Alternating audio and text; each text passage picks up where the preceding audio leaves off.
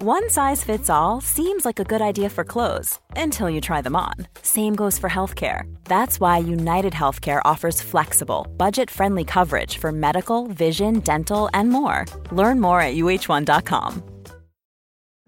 This episode is brought to you by Amazon Prime. You know Amazon Prime is not just a shipping subscription, right? It's got everything, including streaming TV and movies on Prime Video. And of course, Prime's fast, free shipping. Go from watching your favorite shows to getting your favorite things. Whatever you're into, it's on Prime. Visit amazon.com/Prime to get more out of whatever you're into.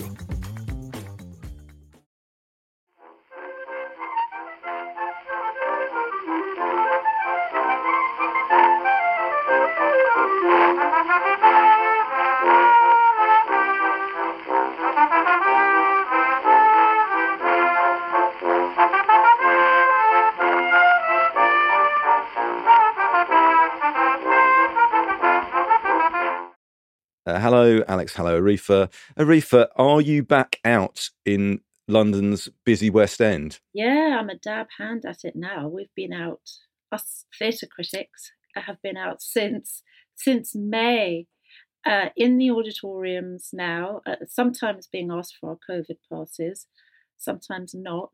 Sometimes we see audiences wearing masks, but a lot of the time they're not. So nevertheless, we're out. I'm out 4 or 5 times a week, and it's joyous. I'll never take it for granted. Presumably it was exhilarating back in May. Yeah.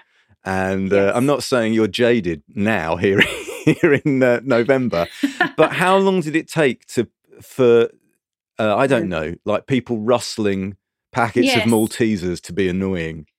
Oh, listen, I'm so uptight that I remember one of the first few shows since when we returned, I got very emotional when people laughed collectively or when we clapped at the end. It was really much more moving than I thought it would be. But then very shortly after, I'm really, really irritable. I'm an irascible theatre critic. Someone with a big head comes and sits in front of me. It's sort of curtains for them. No, it's not. No, it's not. It's curtains for me. There's the joy of being around everybody, and then there's the nuisance of it, the humanness and the close contact, and never more so in an auditorium when you're sitting cheek to jowl. Alex, have you had a moment where you've gone from being, feeling euphoric to be back with a group of people to then feeling hell is other people? They were kind of simultaneous for me because I decided June, I thought, was one of the rare films that is actually worth forking out for the IMAX experience. Right. The screen made it completely worthwhile. I know where this is going. Yeah, go on. It was absolutely epic. The other people in the IMAX, less so. But it was all forgiven because the Blade Runner 49 was really beautiful and kind of slightly plotless and kind of insubstantial. And then when you just dump a load of Frank Herbert world building on top of it, it was a mate. But have you noticed that, Johnny? Have you noticed people have forgotten how to be private? There's a sort of edge, isn't there, that is slightly that slightly troubles me. That people are kind of, it's a sort of, what are you going to do about it? I'm back and I'm out and I'm doing whatever the hell I want to do, and I'm sick of being told. There's a lot of anger out there. Yeah, everyone's got the voice from Notes from the Underground running through their heads all the time. It's so the right book for the moment, I have to say. Right, we should. Let's talk about it then. Let's Shall go. We? Okay. Hello and welcome to Backlisted, the podcast that gives new life to old books. Today is a doubly special occasion as we celebrate our 150th episode. 150? I know, it's just unthinkable. But also, almost to the day, the 200th anniversary of the birth of the great Russian novelist Fyodor Dostoevsky. Wow, that's a coincidence. And yet more coincidences are about to be unravelled. Unsurprisingly, perhaps, you find us in St. Petersburg in 1864, following a gaunt man in his 40s as he walks briskly through the fashionable boulevards of the central city towards the shabby quarter where he lives, a place of cheap restaurants, cheaper brothels, and basement vodka dens where young radicals plot revolution. But there's no time to drink or argue or gamble. He has a journal to edit and creditors to appease. I'm John Mitchinson, the publisher of Unbound, the platform where readers crowdfund books they really want to read. And I'm Andy Miller, author of The Year of Reading Dangerously. And we're joined today by two guests, Arifa Akbar and Alex Christofi. Hello, Alex and Arifa. Hello. Hello. Hi, guys. Hello. Arifa is chief theatre critic for The Guardian. A journalist for almost 25 years, she was previously the former literary editor of The Independent, where she also worked as a news reporter and arts correspondent. She has written for The Observer, The FT, and, long-term listeners will recall, she worked for Unbound, as well as Tortoise Media. Her first book, Consumed, a sister's story, we talked about on this podcast. I did. And has been longlisted for the Bailey Gifford Prize earlier this year. Congratulations, Arifa. And Thank you. We loved your book, as you can go back and verify if you listen to this. Loved it. Well, I have to say thank you for your really generous words on it. So, yes, thank you. Well, and thank you for coming back, because you've been on here a couple of times before. You come from the old times, Arifa. Oh, they were marvellous. Do you remember the old-fashioned days? Oh, the before times. Yeah, the before times when we sat around a wooden table. Yeah, we talked about Beyond Black by Hilary Mantel, and you also joined us in Bath at the Bath Festival, for our Angela Carter episode as well. It was so exhilarating. I loved it. God, so they were fun. Yeah, I'm back for more. Yeah. Welcome back. Also, for the first time, Alex Christofi. Hello, Alex. Alex is editorial director at Transworld Publishers and the author of the novels Let Us Be True and Glass, which was winner of the Betty Trask Prize for Fiction. He has written for numerous publications, including The Guardian, The London Magazine, The White Review, and the Brixton Review of Books, and contributed an essay, that's lucky, to the Unbound anthology, What Doesn't Kill You, 15 Stories of Survival. He's also just published his first work of non-fiction, which, as luck would have it, is about Dostoevsky, is called Dostoevsky in Love. And John and I have both read it, and I would like to say two things about it, Alex. First of all, I recommend it to our listeners as a terrific book in its own right, but also I recommend it to anyone who's preparing a podcast on Dostoevsky as a fantastic place to garner a lot of fascinating information and interpretation of Dostoevsky's work. How have you had a busy year celebrating the 200th anniversary of his birth? It's been around the launch of the book in January. It was actually really lovely because lockdown 3 itself wasn't lovely, but by that point we'd figured out how to do podcasts and live sort of Zoom events really well. So I had a couple of really lovely events around there and some very nice coverage in print. And it's gone completely silent over the summer. And then, miraculously, for some reason, in the run-up to his 200th birthday, things have come back around. Get me that Dostoevsky guy, people are saying. Yeah, exactly. I mean, I do sort of feel sometimes a couple of things definitely have come about because someone has just sort of Googled Dostoevsky biographer, find me, very cheap. I tell you what, to be fair, Alex, we've been talking to you about doing this one for a while, haven't we? And we then ended up doing the obvious thing, which is going, well, it's the 200th anniversary and it's our 150th birthday and all the rest of it. So, John, why don't you tell us what we need to know about today's book? Notes from the Underground is a short novel, and it was first serialized in Dostoevsky's own short-lived magazine Epocha in 1864, and forgive my Russian, as Zapiski iz Podpolya. It was first published in its English translation in 1913 in the Dents Everyman's Library in a translation by C.J. Hogarth. But the classic English translation was by Constance Garnett, which was published by Heinemann in 1918. What is it? It's a book divided into two sections, narrated by the unnamed underground man, a recently retired minor civil servant aged 40 living in a shabby apartment in St. Petersburg. The first section is a monologue marked out by its self-loathing and its profound dislike for the utopian philosophy based on the enlightened self-interest then fashionable in Russian literary circles. The second half sees the underground man, the angry underground man, revisiting important incidents from his 20s that somewhat undermine the philosophical position he's cobbled together in the first half of the book. He fantasizes about getting even with a soldier who bumps into him, finds himself scorned by old school friends, and behaves very badly towards a prostitute who has put her trust in him. Despite the downbeat content, it is widely considered as one of the first and greatest works of existential literature, casting its influence on Nietzsche, Kafka, Beckett, and unbeknownst to them, almost everyone who uses Twitter. As the great Russian scholar D.S. Mirsky put it, Notes from the Underground cannot be recommended to those who are not either sufficiently strong to overcome it or sufficiently innocent to remain unpoisoned. Oof. Yeah, if it doesn't kill you, it makes you stronger, this book. I would like to ask Alex a question as our resident Dostoevsky expert. Listeners will want to know, if they're going to read this book, and let's say they're going to read it for the first time, and I know how reluctant you are to do this, but you're here. Come on, dance, monkey, dance.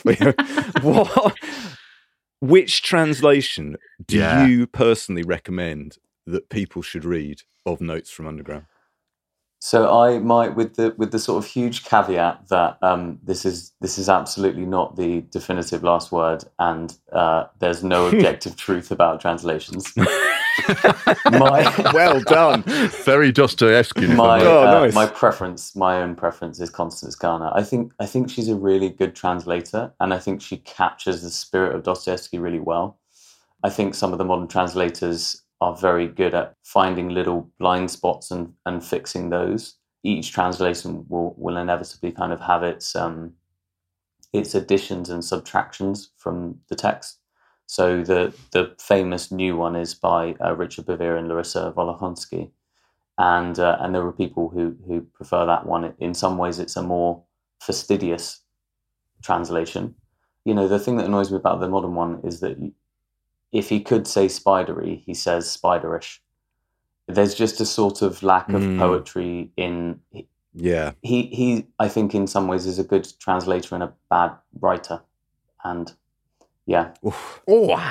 That's been my experience over the years. I much prefer the Maud's Tolstoy to a more pseudo-authentic translation of Tolstoy, because, you know, if the Maud's were good enough for Tolstoy himself, which they were, and they write in a pleasingly lyrical style, I'll take it. They make it, keep it readable, and that's how I feel about Constance Garnett. So I'm very interested to hear you say that. It's a tricky one, isn't it? Because I mean, you know, I've read rather more than I probably wanted to about what actually even the title is disputed, isn't it? Is what is the underground? We're going to get on. Oh, we're going to get it. Fine, cool. Let's leave it. Let's ask me what I've been reading. Before we get into the niceties of Russian utopian philosophy, Andy, I feel compelled to ask you the question: what have you been reading this week? Right. Well, it wasn't this week, but I'll explain why in a minute. I've been reading a novel called My Phantoms by Gwendolyn Riley. Very good. Her sixth novel, which is published by Granta. You will know that there is a question in the book trade: do online reviews sell books?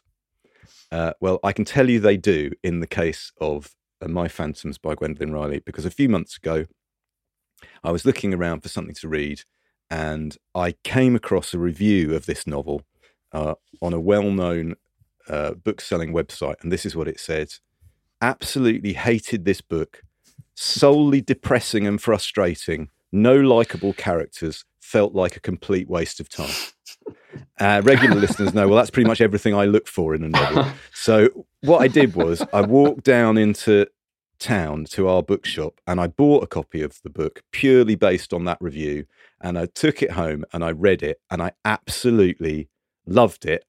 It's my favourite novel of this year. And I also ordered up everything else Gwendolyn Riley has ever written, and I read all of that as well. So thank you to that anonymous person who attempted to stop people reading this book. It didn't work, I'm afraid. And I noticed, in fact, this person, when I was preparing this today, I had a look to see what books they did like, and they'd given 5 stars to a book described as a page-turning comfort read that will make you laugh and cry. Well, My Phantoms by Gwendolyn Riley is a page-turning discomfort read that will make you laugh and cry unless there's something wrong with you. Now, why haven't I talked about this book before? Well, I'll tell you. Because I loved it so much that I wanted to have a few months of just having a personal relationship with the novel before sharing it on here, because it just bowled me over, and I felt so moved and energized by it that I just didn't want to put myself in the position of having anybody telling me that they didn't like it. That's not an invitation. If you've read it, just don't tell me. It's fine. You're allowed not to like it. But I absolutely loved it. I love Gwendolyn Riley's work. It's a book narrated by a woman called Bridget, and it's about her relationship with her mother, Helen, who is twice divorced, is living alone, is moving into a new flat. They have a very, very uneasy relationship, Bridget and Helen. And as I kept reading, I was thinking, how has Gwendolyn Riley done this? How has she gained access to every unworthy thought I've ever had about my so-called loved ones and put them in a novel and fix them to the page?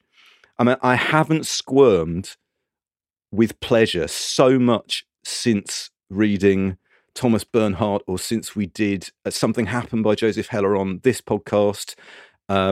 She's often been compared to Jean Rhys. I can see that point of comparison. Her first novel was published when she was very young. She was 23, won the Betty Trask. That was Cold Water.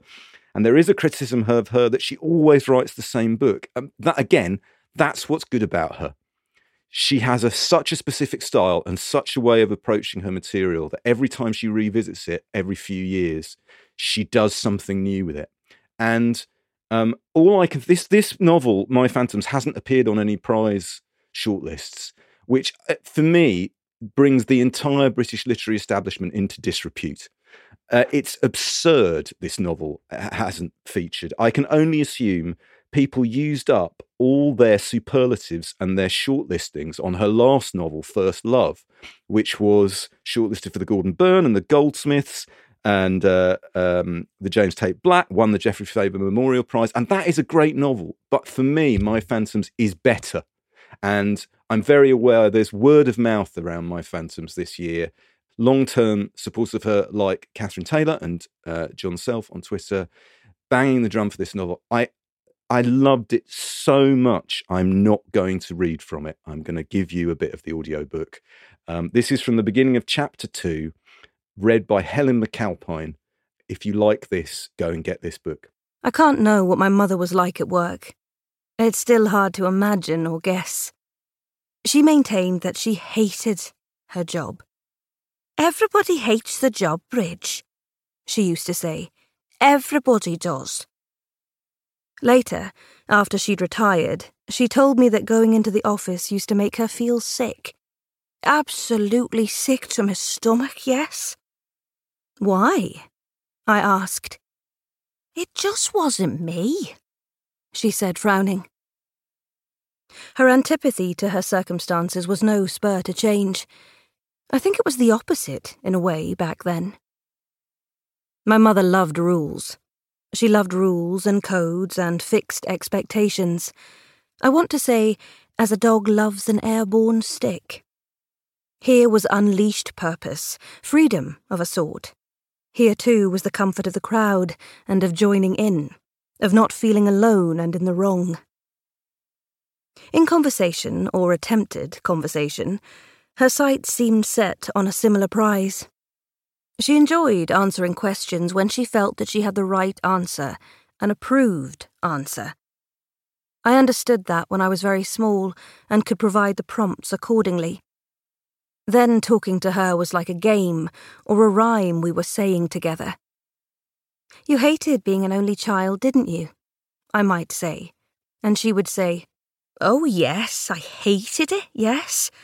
And after I had Michelle, I knew I had to have another baby because I always vowed I could never have just one.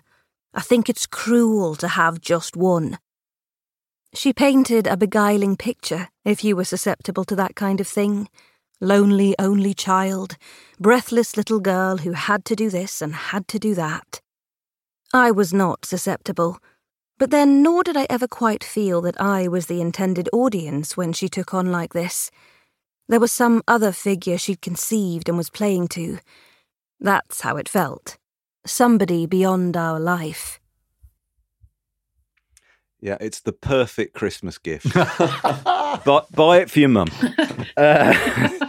John, what have you been reading this week? Well, I've also been reading something which I could hardly recommend as a sort of a feel-good read. It's, I think, rather a brilliant collection of new stories. First collection by Vanessa Onumezi, published Dark Neighborhood, published by Fitzcarraldo, the ever excellent Fitzcarraldo. And as you would expect, although she is based in London, it is a book that feels very international. It reminds me very much of Fernanda Melchor, whose book Hurricane Season I talked about. Can't even remember when that was, but some time ago, and loved. But also she has that kind of international strangeness that I think Ely Williams has. There are times in this collection of stories when I was also reminded strongly of Clarice Lispector, which is that's a big comparison to make.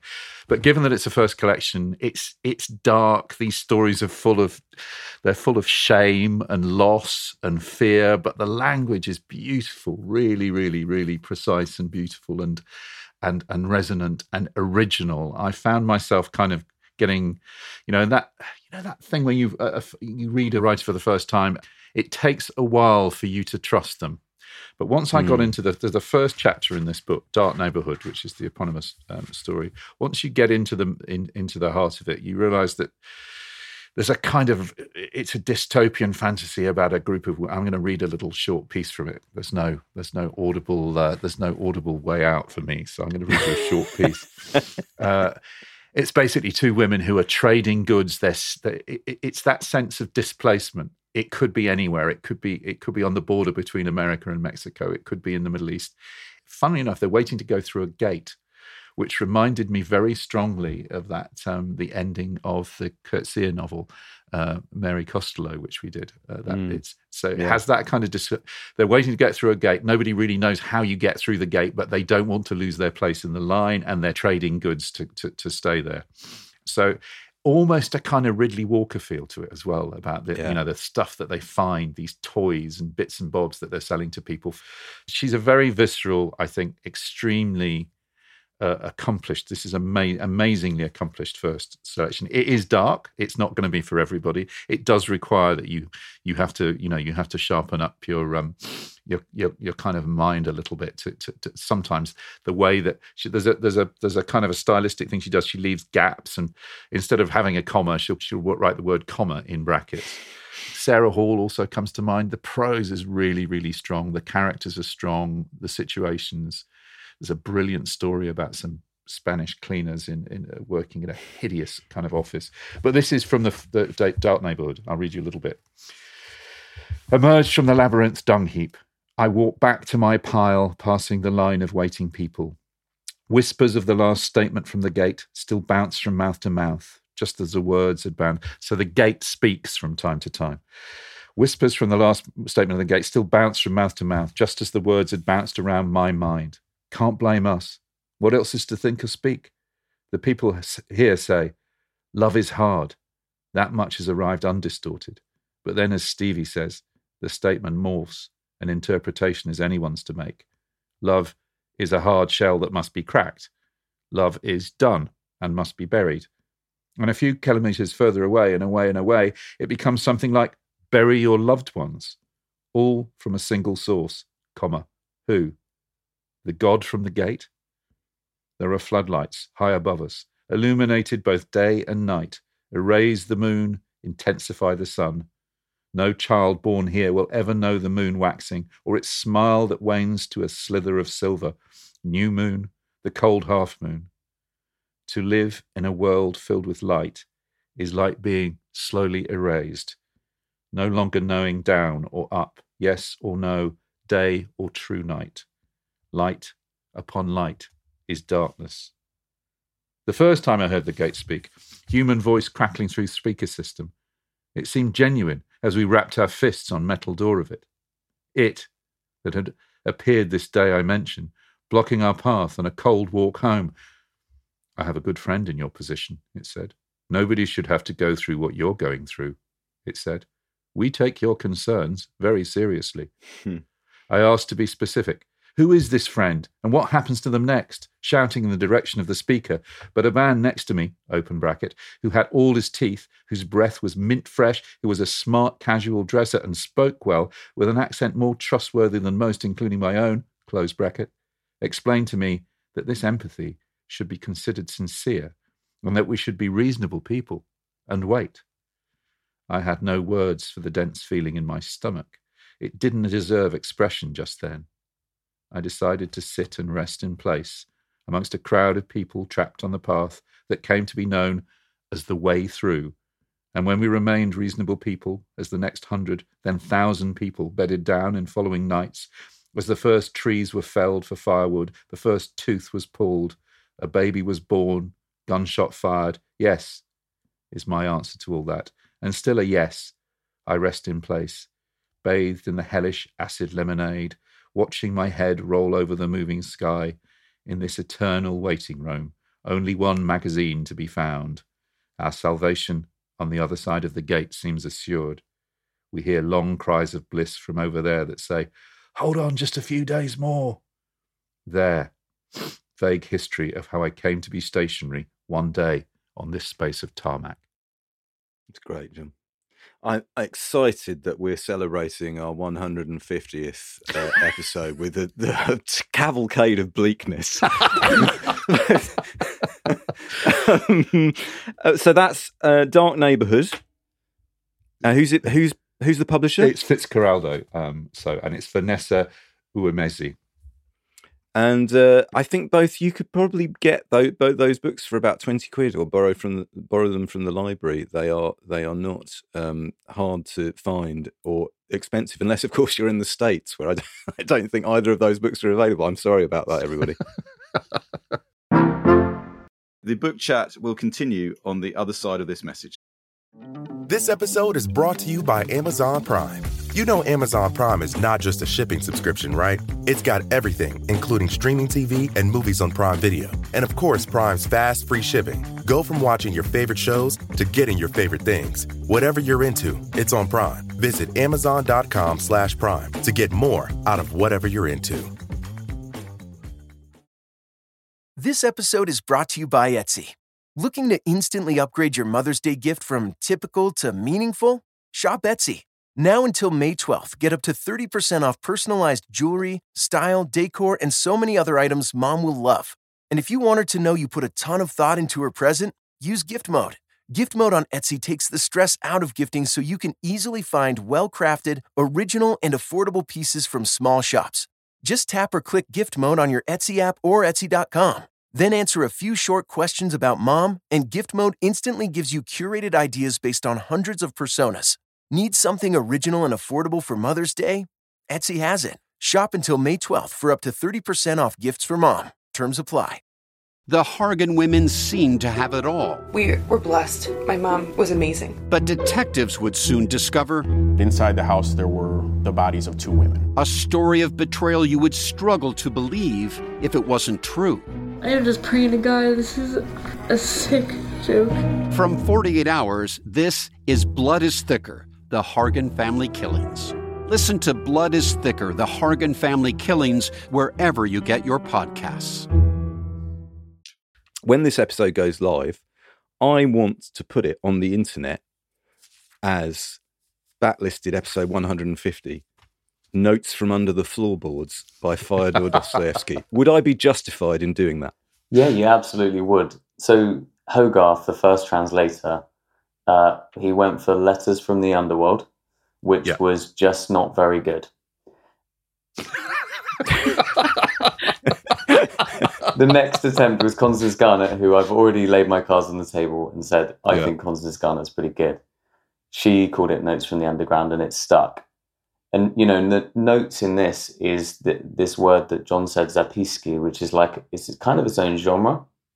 So it's the point is that I, the author, have just opened a drawer in some random deserted house and found a bunch of like scribblings or jottings by some imagined third party.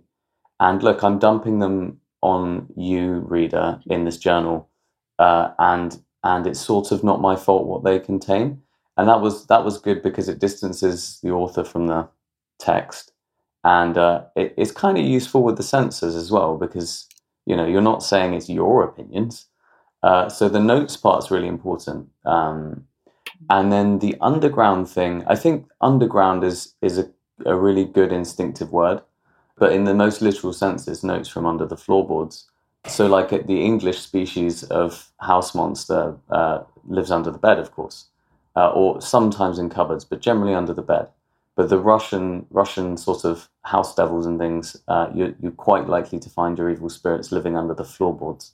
Almost a kind of supernaturally element to it. Yeah, I mean, he's definitely haunting us. Yeah. Okay, so if it's good enough for both Alex Christofi and Howard Devoto, we can call it Notes from Under the Floorboards when it goes up. I'm incredibly excited that we're going to do that.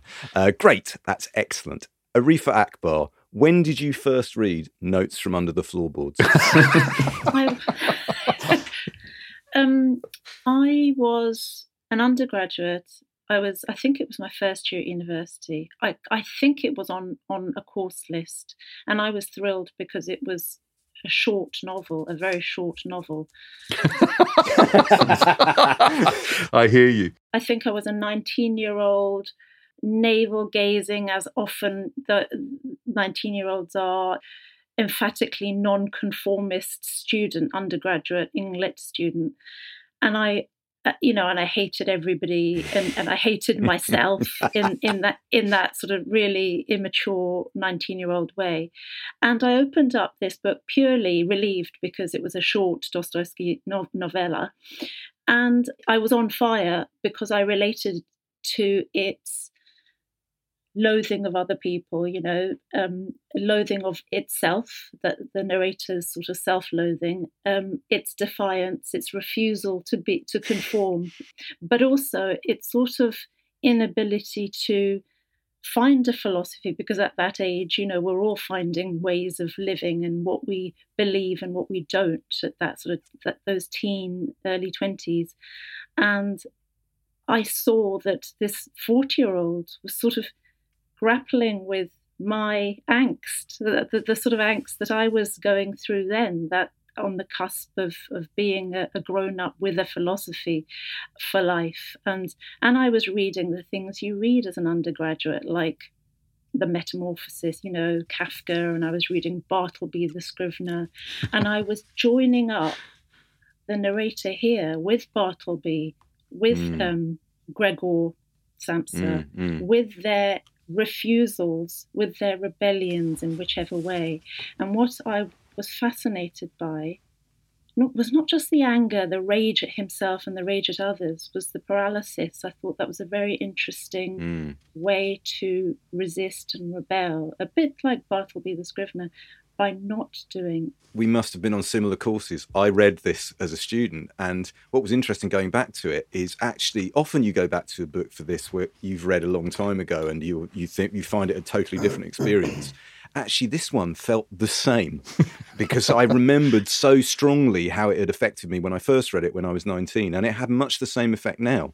Alex, when did you first read this, or when did you first read Dostoevsky? Actually, the first one I read was Crime and Punishment. And it was so interesting that you say Bartleby the Scrivener, because there's a minor character in this that he's not kind of talked about much in criticism because he doesn't sort of really do anything much. But there's the underground man's servant called Apollon.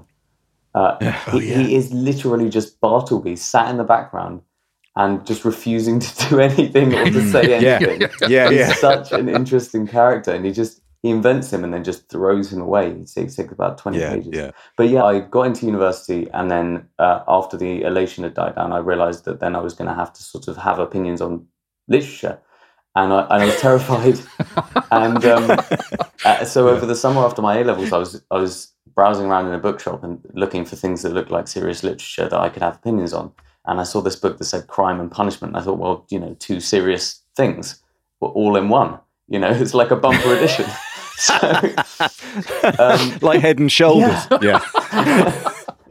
So I thought, this will be the one for me. And actually, the thing that really sort of shocked me, and it sounds like such an obvious thing, but it was this idea that literature could actually be quite dangerous.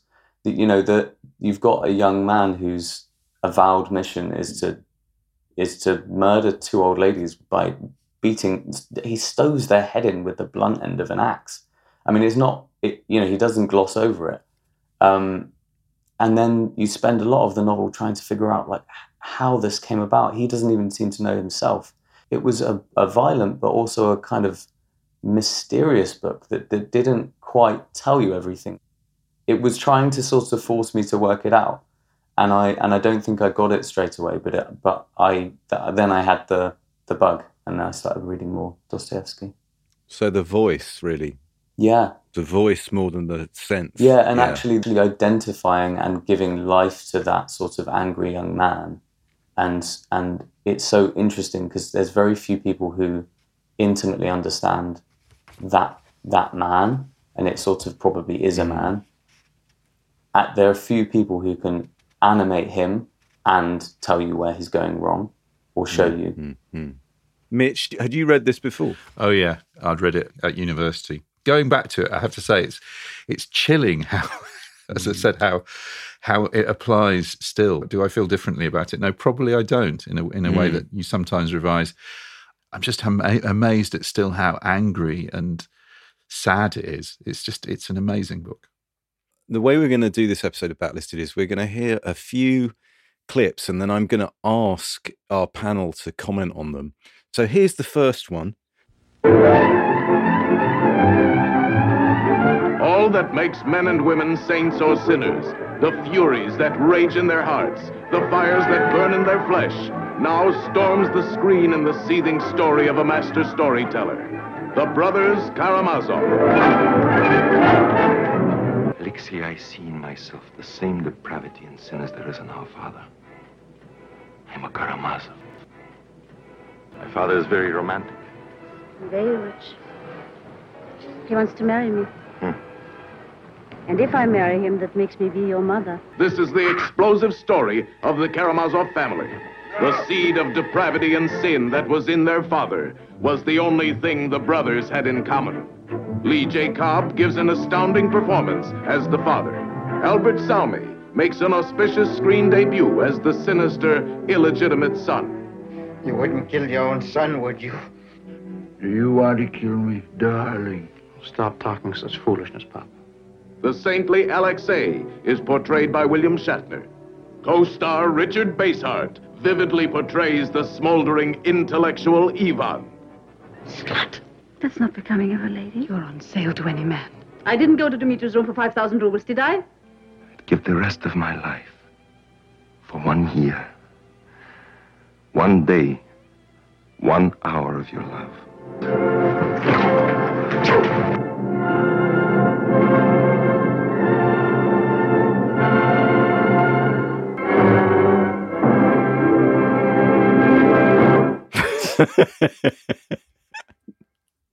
William Shatner in perhaps his most famous role there. Wow. In that trailer for the film The Brothers Karamazov, made in the 60s, John, you will have spotted that Dostoevsky was described as a master storyteller. Arifa, is that a fair description of Dostoevsky, a master storyteller? Well, I'm going to answer that question by focusing on notes from the underground. Notes from under the floorboards. Or notes from underground. It's fine. It's fine. Whatever's easiest. If I think of the novel I read after, which is the novel he wrote a year after this one, Crime and Punishment, yeah, that's master storytelling. Sweeping, it hurtles along. It still has those pauses and meditations and almost mini essays on morality and volition that we get here. I did feel very differently about this story now. I was more emotionally appalled by it, but I also found it far funnier than I ever did before. But what struck me more was its form. So this, I'm going to address this question specifically to this story. And I think what's amazing about this story is that He's not a master storyteller in the traditional form whatsoever here. He's making the story really unstable. He's giving us a really quite turgid treatise on philosophies of living, of the critique on the Enlightenment, ideas, his own perhaps authorial voice about free will, the freedom to live perversely or spitefully, as he says. We don't know whether this is Dostoevsky speaking or the underground man or a melding of both. And there's that treatise that actually is like treacle to get through, or was for me. And I was thinking, hang on a minute, storyteller here, the master storyteller, what's he doing? He's giving us this enormous essay. But then the second section killed me, the second and third, because then he shows you something else. He shows you the Dostoevsky that can sweep you in within pages. I was mortified for the underground man's excruciating, intolerant and painful meeting with his reunion with his friends, with his so-called friends, and then the encounter with the prostitute, which wasn't just him preaching at a prostitute to change her ways and being the moralist. It was something much more emotionally perverse. He was almost inviting her into his life by saying, here's my address, come, I can be your rescuer, and then not rescuing her, becoming her tyrant, and actually self-sabotage once again, because I believe that narrator wanted this woman, Lisa, much more than she needed him, and yet he couldn't be the lovable man. He couldn't be loved, and he couldn't give love. So Dostoevsky goes from the treatise that locks you out in a way, and I almost wanted to throw this book out, and I thought, what on earth am I reading this for? I wanted to cast it to the side. But then he then shows you how to write a really emotionally engaged story and he sweeps you in, and then he pushes you out at the end saying, well, I could go on, because he says Brilliant. At the end, there's more story here, but I'm not going to tell you. You don't need to read it. Unbelievable. So what he's doing is something very tricksy, almost is sort of very 20th century and very postmodern, with this unreliability and instability. Also very 21st century, in as much as when I was rereading it, I said, I was reminded of me when I was a student, but actually it's sort of, I was thinking, what is this? Why I'm reading this? What is this like? Oh yeah, I know what this reminds me of. It reminds me of being awake at 3 a.m. and my own self-loathing coursing through my head as I run through every single thing I've ever said and done, which I feel embarrassed or bad or angry about, right? It's like that inner monologue, unstoppable, unless you choose to stop it or you fall asleep, if you're lucky. But Alex, the master storyteller element, I mean, we have a running joke on Battlisted about the phrase master storyteller, but I'm really interested in the idea of how Dostoevsky created a reputation for himself as a king of narrative, when so much of his work is discursive and theological and philosophical. Is it true to say some books are more plot-based than others, or does that not apply in Dostoevsky? Yeah, I think it is true. He does. I think with his longer novels, he loves a subplot. And I think in the ones that where he didn't do as many drafts as he'd have liked to because he was heavily in debt, he tended in his early drafts towards melodrama. The main plots are always really kind of beautifully worked out, and sometimes it gets kind of weirdly patchy around the edges. I think where you see the Brothers Karamazov is him taking his time, and then you think, oh my God, can someone have just been giving you some money because this is incredible? When he's at his full kind of capability, I think.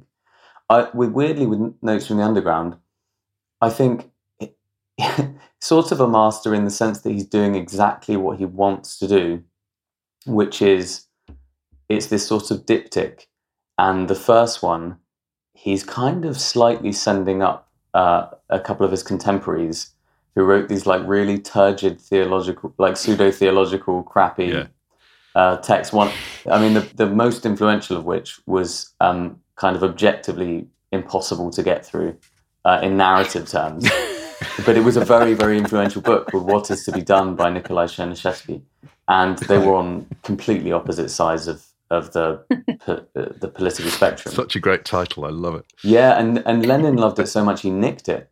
That's right. Yeah. So that's what he's doing in the first part of this diptych, is basically writing a sort of slightly ill-composed thing with loads of weird digressions and things in brackets as a bit of a mixtape, I think.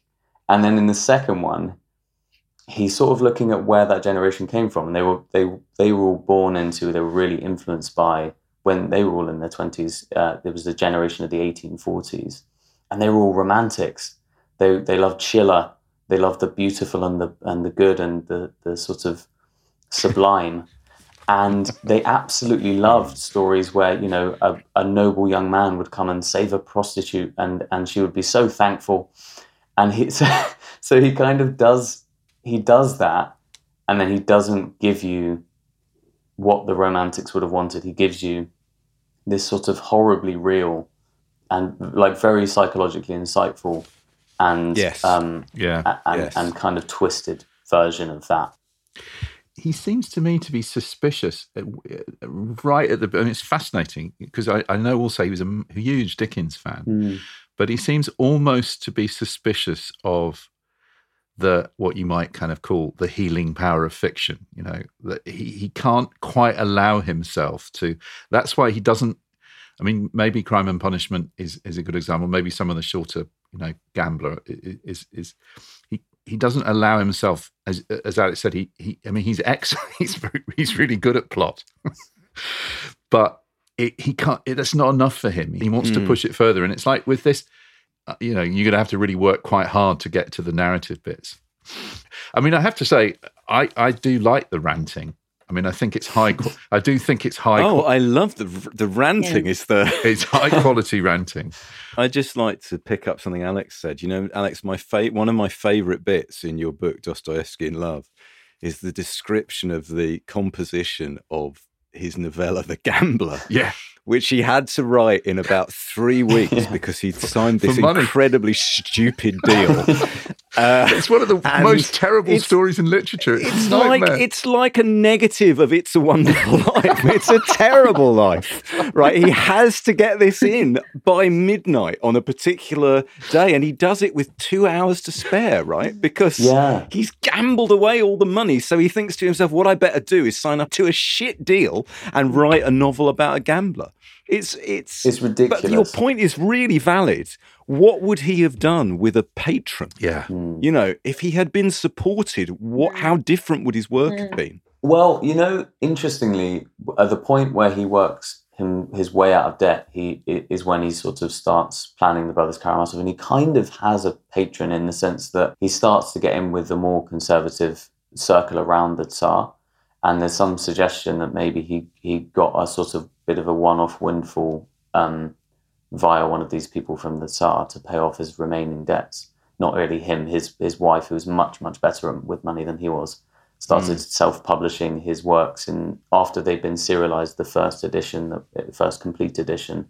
So they were actually making better money at that point. And that was when he was able to kind of put together this incredibly impressive structural edifice of the Brothers Karamazov, which just wasn't possible before. But yeah, The Gambler was a ridiculous pursuit. I mean, the deal was you had 12 months to write a novel of at least 160 pages. The first 11 months, he wrote a completely different book for us. He was writing Crime and Punishment.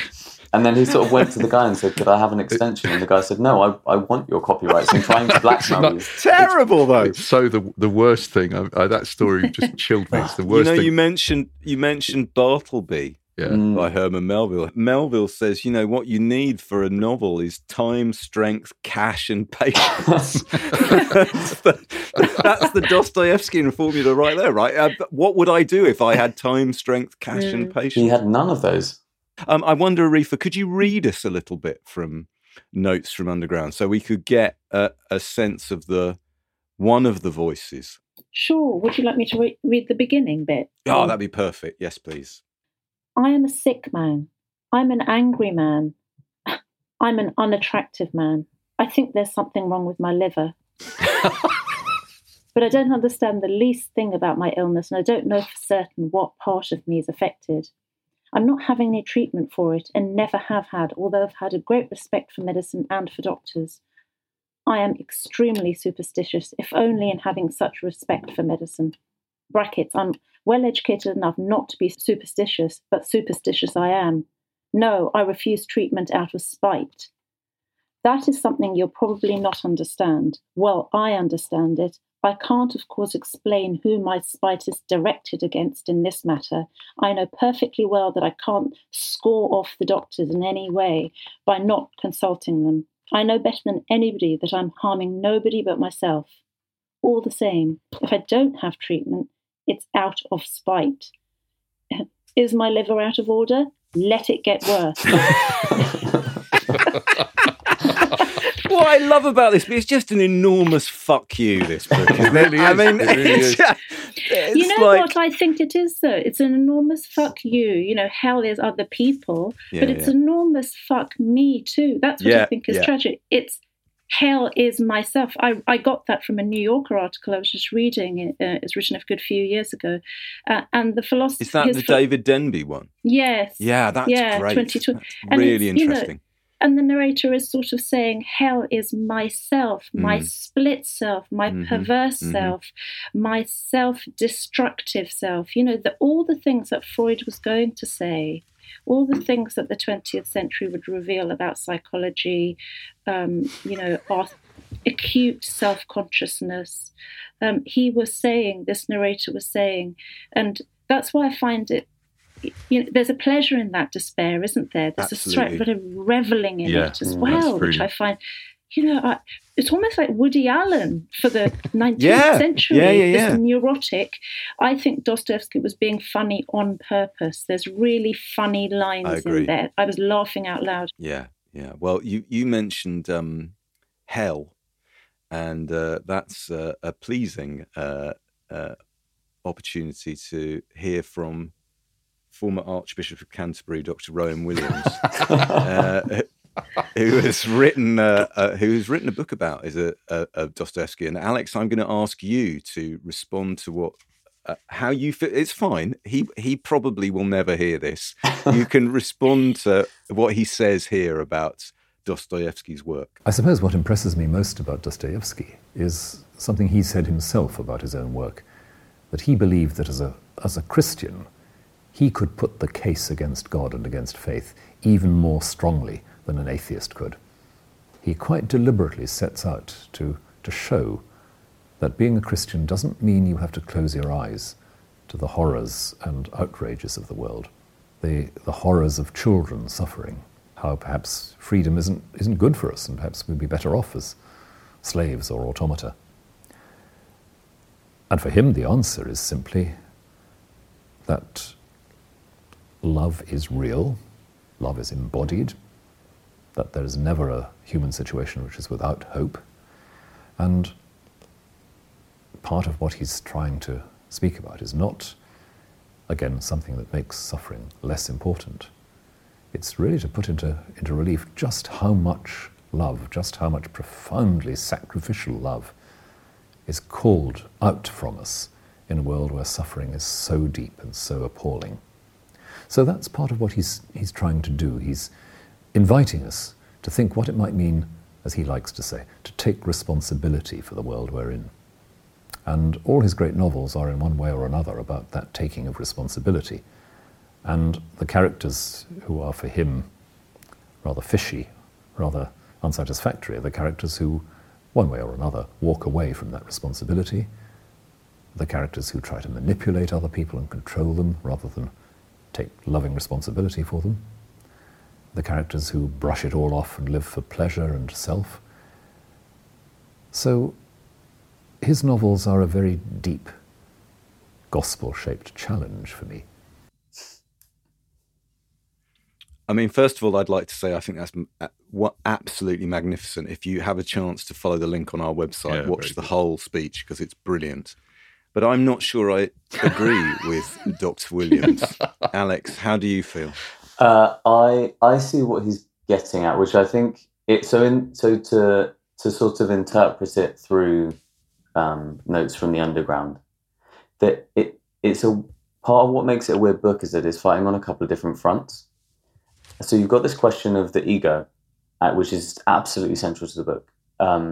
But it sort of keeps turning up in different ways, and it's hard to know what to do with it. I think what he starts doing in the first section is you've got all these young radicals who basically say, if we all knew how the world really was, to act in our rational self-interest would be to act in everyone's interest, and then we'd create this lovely world. And the image at the end of that terrible book I've mentioned, What Is to Be Done, the image they end with is this crystal palace, and is made of, he absolutely loves aluminium. So everything's made of, all the furniture's made of aluminium.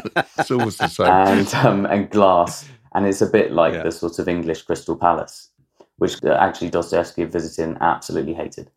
And so he kind of conflates these things in his head and says, you think basically you take God out of the equation and we're all just going to be nice and live in communes, and, you're going to create a socialist utopia. The reason that's not going to happen is we don't act in our rational self-interest. All the time we're perverse. If I could stamp on my own foot to prove that I was free, I'd do it, And so I kind of think that's part of what's behind the first part of it. And where it comes into this, what Archbishop Williams was talking about, about love, what you see is he's managed to disprove those, rational egoists, the underground man, but he's still missing the point. Yeah. The only person who gets it is the person who has read the fewest books. He's sort of pretending, I'm going to save you, the young prostitute. You don't know anything. I'm going to come and I'm going to elevate you with my noble romantic ideals with a big R. And then he's so caught up in his own ego that the act which absolutely devastates him, and which I think genuinely makes the ending feel devastating, and it's quite hard to understand why, is he acts with absolute malice towards her, and her response is that she hugs him. Yeah. And I don't know if anything's ever happened to you like that in real life, but if you've ever, in a fit of pique, and you say something you don't intend, you say something unkind, the absolute worst thing someone can do, the most devastating thing, is just to look at you and say, God, you're really suffering, aren't you? Yes. Mm. Yes. Yeah. Yes. Yes. It is devastating, the ending, for that reason. At one point he says, I have to be a master or a slave. He gets very Nietzschean at one point. He talks about his need to tyrannize or be tyrannized. And she upends those binaries, the master-slave, because she does something that's just human and very humane. Yeah. I think she triumphs over him. And it's not just the hug, it's that she walks away. She just walks away. He calls after her. She's gone off. Who knows what transformation's taken place for her, whereas he's back in his miserable little world. It's so hard to imagine that this was written so far before the Russian Revolution and the horrors that came afterwards. And yet you kind of see he there's a brilliant passage. I just love this, where this from the ranty section, where he says, you see, man is stupid, phenomenally stupid. That is to say, even if he's not totally stupid, then he's so ungrateful that one shouldn't expect anything else of him. For example, I should not in the least be surprised if suddenly, for no reason at all, some gentleman or other with a dishonourable, or shall we say, a reactionary and sarcastic demeanour, springs up amidst this future reign of universal good sense and puts his hands on his hips and says to us all, well, gentlemen, why don't we get rid of all this good sense once and for all? Give it a kick, throw it to the wind, just in order to send all these logarithms to hell so that we can once again live according to our own foolish will. Who can you be thinking of? And this wouldn't matter either, but it's upsetting that he would undoubtedly find followers. That's the way man is made. It's quite modern. Trump. We're all there, right? I know.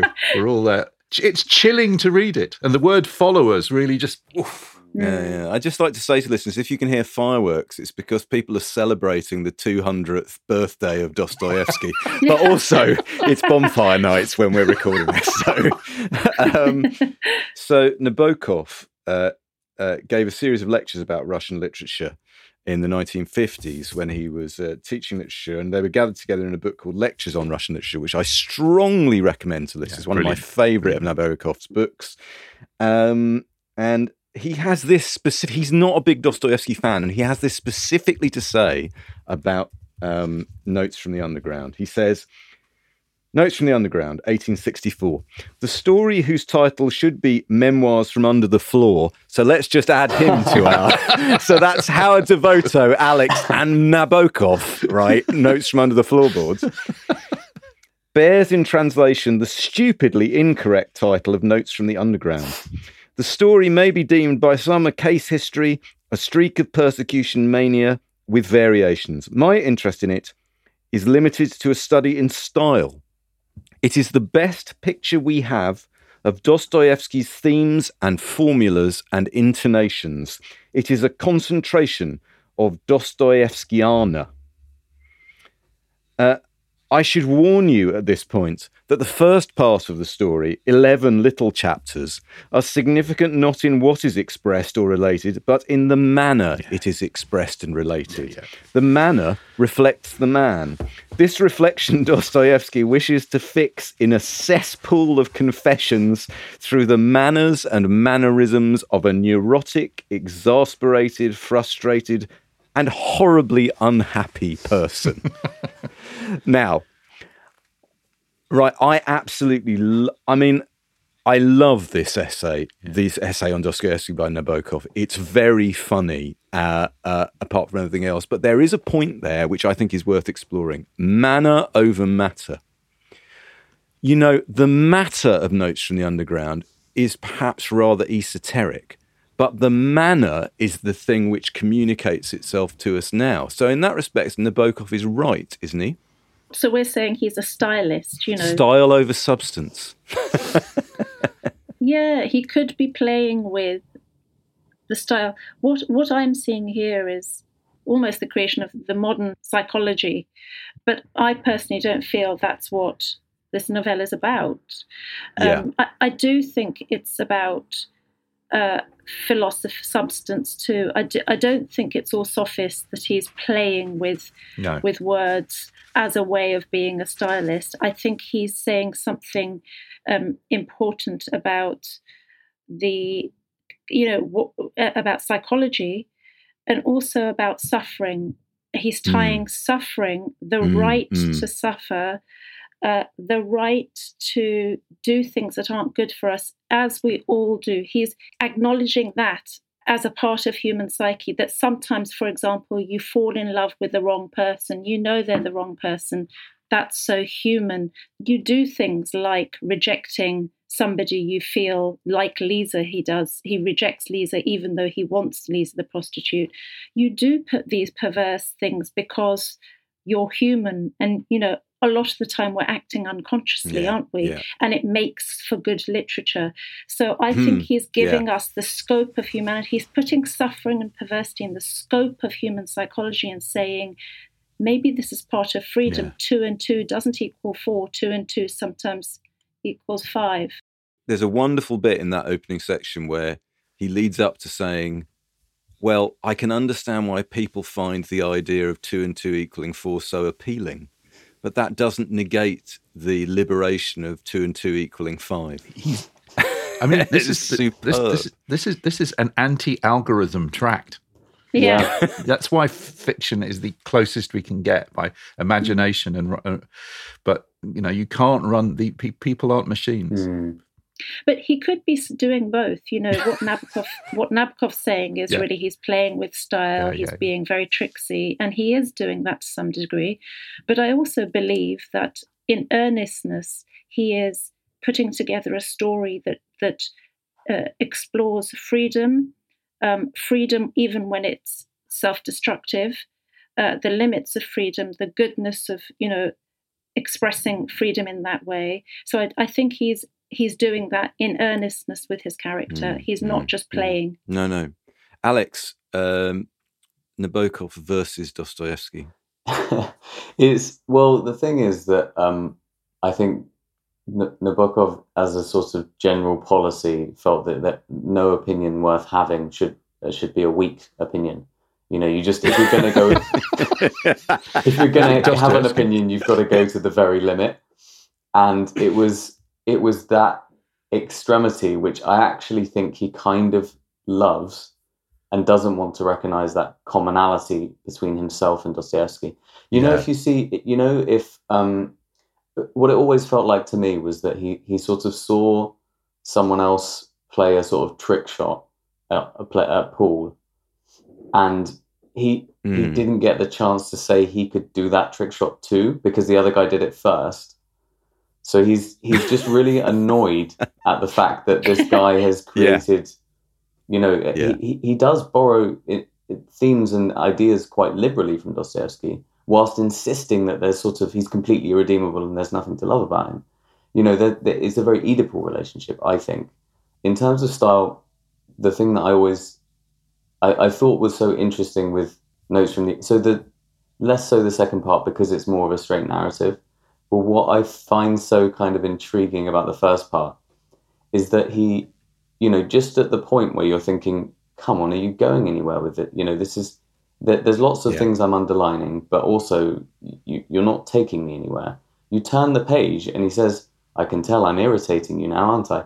And you're like, what the hell? And then later on he says, well, this is my big theory about the world, but of course you would argue that this blah, blah, blah, blah. But anyway, this is me speaking now. I would tell you this. And, don't shout me down. Like, let me finish. And he stages this whole thing, putting words in your mouth and preempting every time you think that you know where it's going or whatever it is, he will do a little swerve. And what it's performing stylistically is this feeling that it's not running on rails.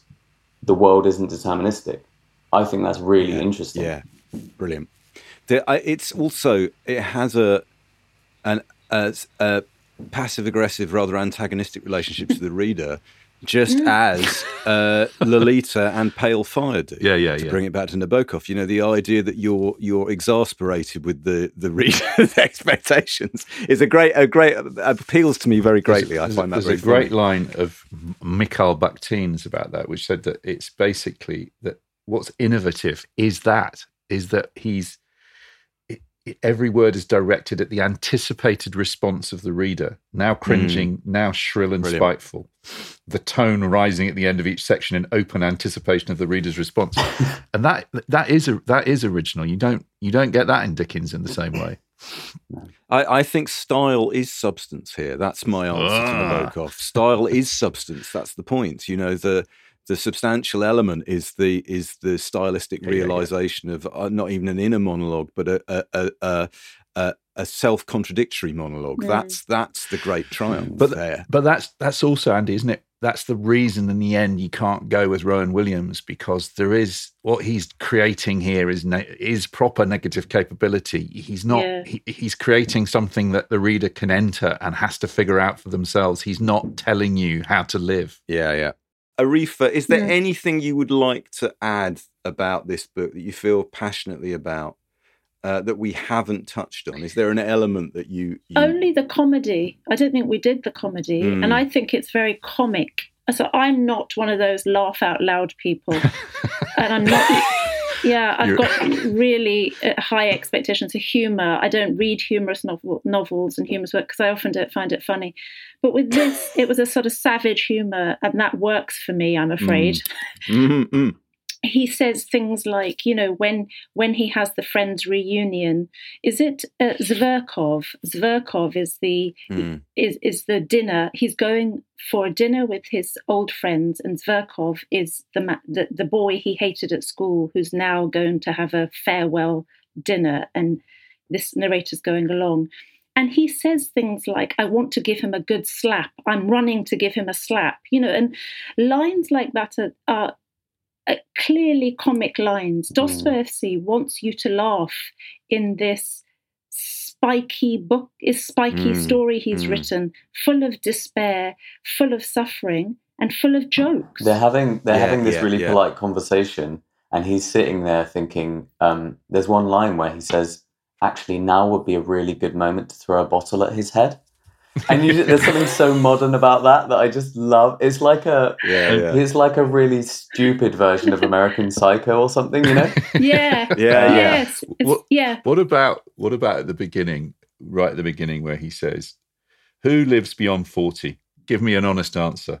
I tell you who does, fools and good-for-nothings. And I'm prepared to say this, looking all my elders in the face. I'll say it to all those respectable old men, to all those sweet-smelling, silver-haired old men. I'll say it straight to the face of the whole world. I've got the right to speak thus because I myself will live to be 60. I'll live to be 70. I'll live to be 80. Oh, stop me. Let me get my breath back." I mean, he's funny, right? It's funny because it's true. Alex, is there anything you would like to add? No, I in a way, I think that's a great place to end, because I think he has this reputation for being, he's full of ideas. He's a deeply philosophical writer, but he's also really weirdly, really fun to read. And I think it gets missed.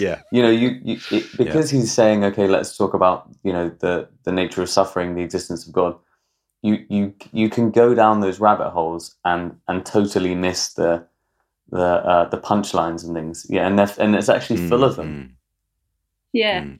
All right, brilliant. John, take us home. He is one of my literary heroes. The gambler story, the man who hits his deadline under the most appalling. This book, let's just not forget, this book was written, he'd watched his wife die, and he'd watched his brother die within the space of 6 months. And somehow he keeps it together to run to look after his brother's family, to run a magazine, to publish his own work. I mean, I think, do that, Leo. Do that, Leo Tolstoy. I suppose if we were going to say to anybody, if you've never read any Dostoevsky, this is not a bad place to. It's not a bad place to start. I think we all feel that, don't we? Yeah. Okay. Yeah. That's where we must end things. Huge thanks to Arifa and Alex for allowing us to drink down this short, sharp shock of a book, to Nikki Birch for making us sound like we're all in the same tavern, and to Unbound for the new beaver collar. You can download all 149 previous episodes, plus follow links, clips, and suggestions for further reading by visiting our website, backlisted.fm. And we're always pleased if you contact us on Twitter and Facebook, and now in Sound and Pictures on Instagram too, about anything except My Phantoms by Gwen Federale. You can also show your love directly by supporting our Patreon at patreon.com/backlisted. We aim to survive without paid-for advertising. Your generosity helps us do that. All patrons get to hear backlisted episodes early, and for less than a round of vodkas at a fashionable bar on Nevsky Prospect. Lot listeners get 2 extra lot listeds a month, our own version of a Samizdat journal where we 3 get to dissect and argue about the books, films, TV and music that have kept us sane in the weeks previous. Well, listen, thanks, Arifa. Thanks, Alex. Yeah. You're both brilliant. Amazing. Thank you. I really love the conversation. We've all agreed with the help of expert witnesses that this book is called Notes from Under the Floorboards, and we'll see you next time. Thanks, everyone. Thank Bye. you, everybody. Bye.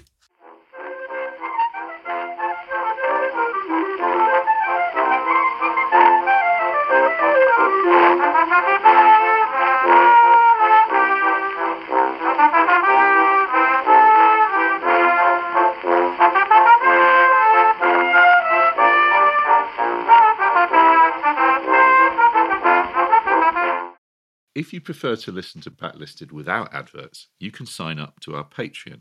It's www.patreon.com/backlisted. As well as getting the show early, you get a whole 2 extra episodes of what we call Lot Listeds, which is Andy, me, and Nikki talking about the books, music, and films we've enjoyed in the previous fortnight.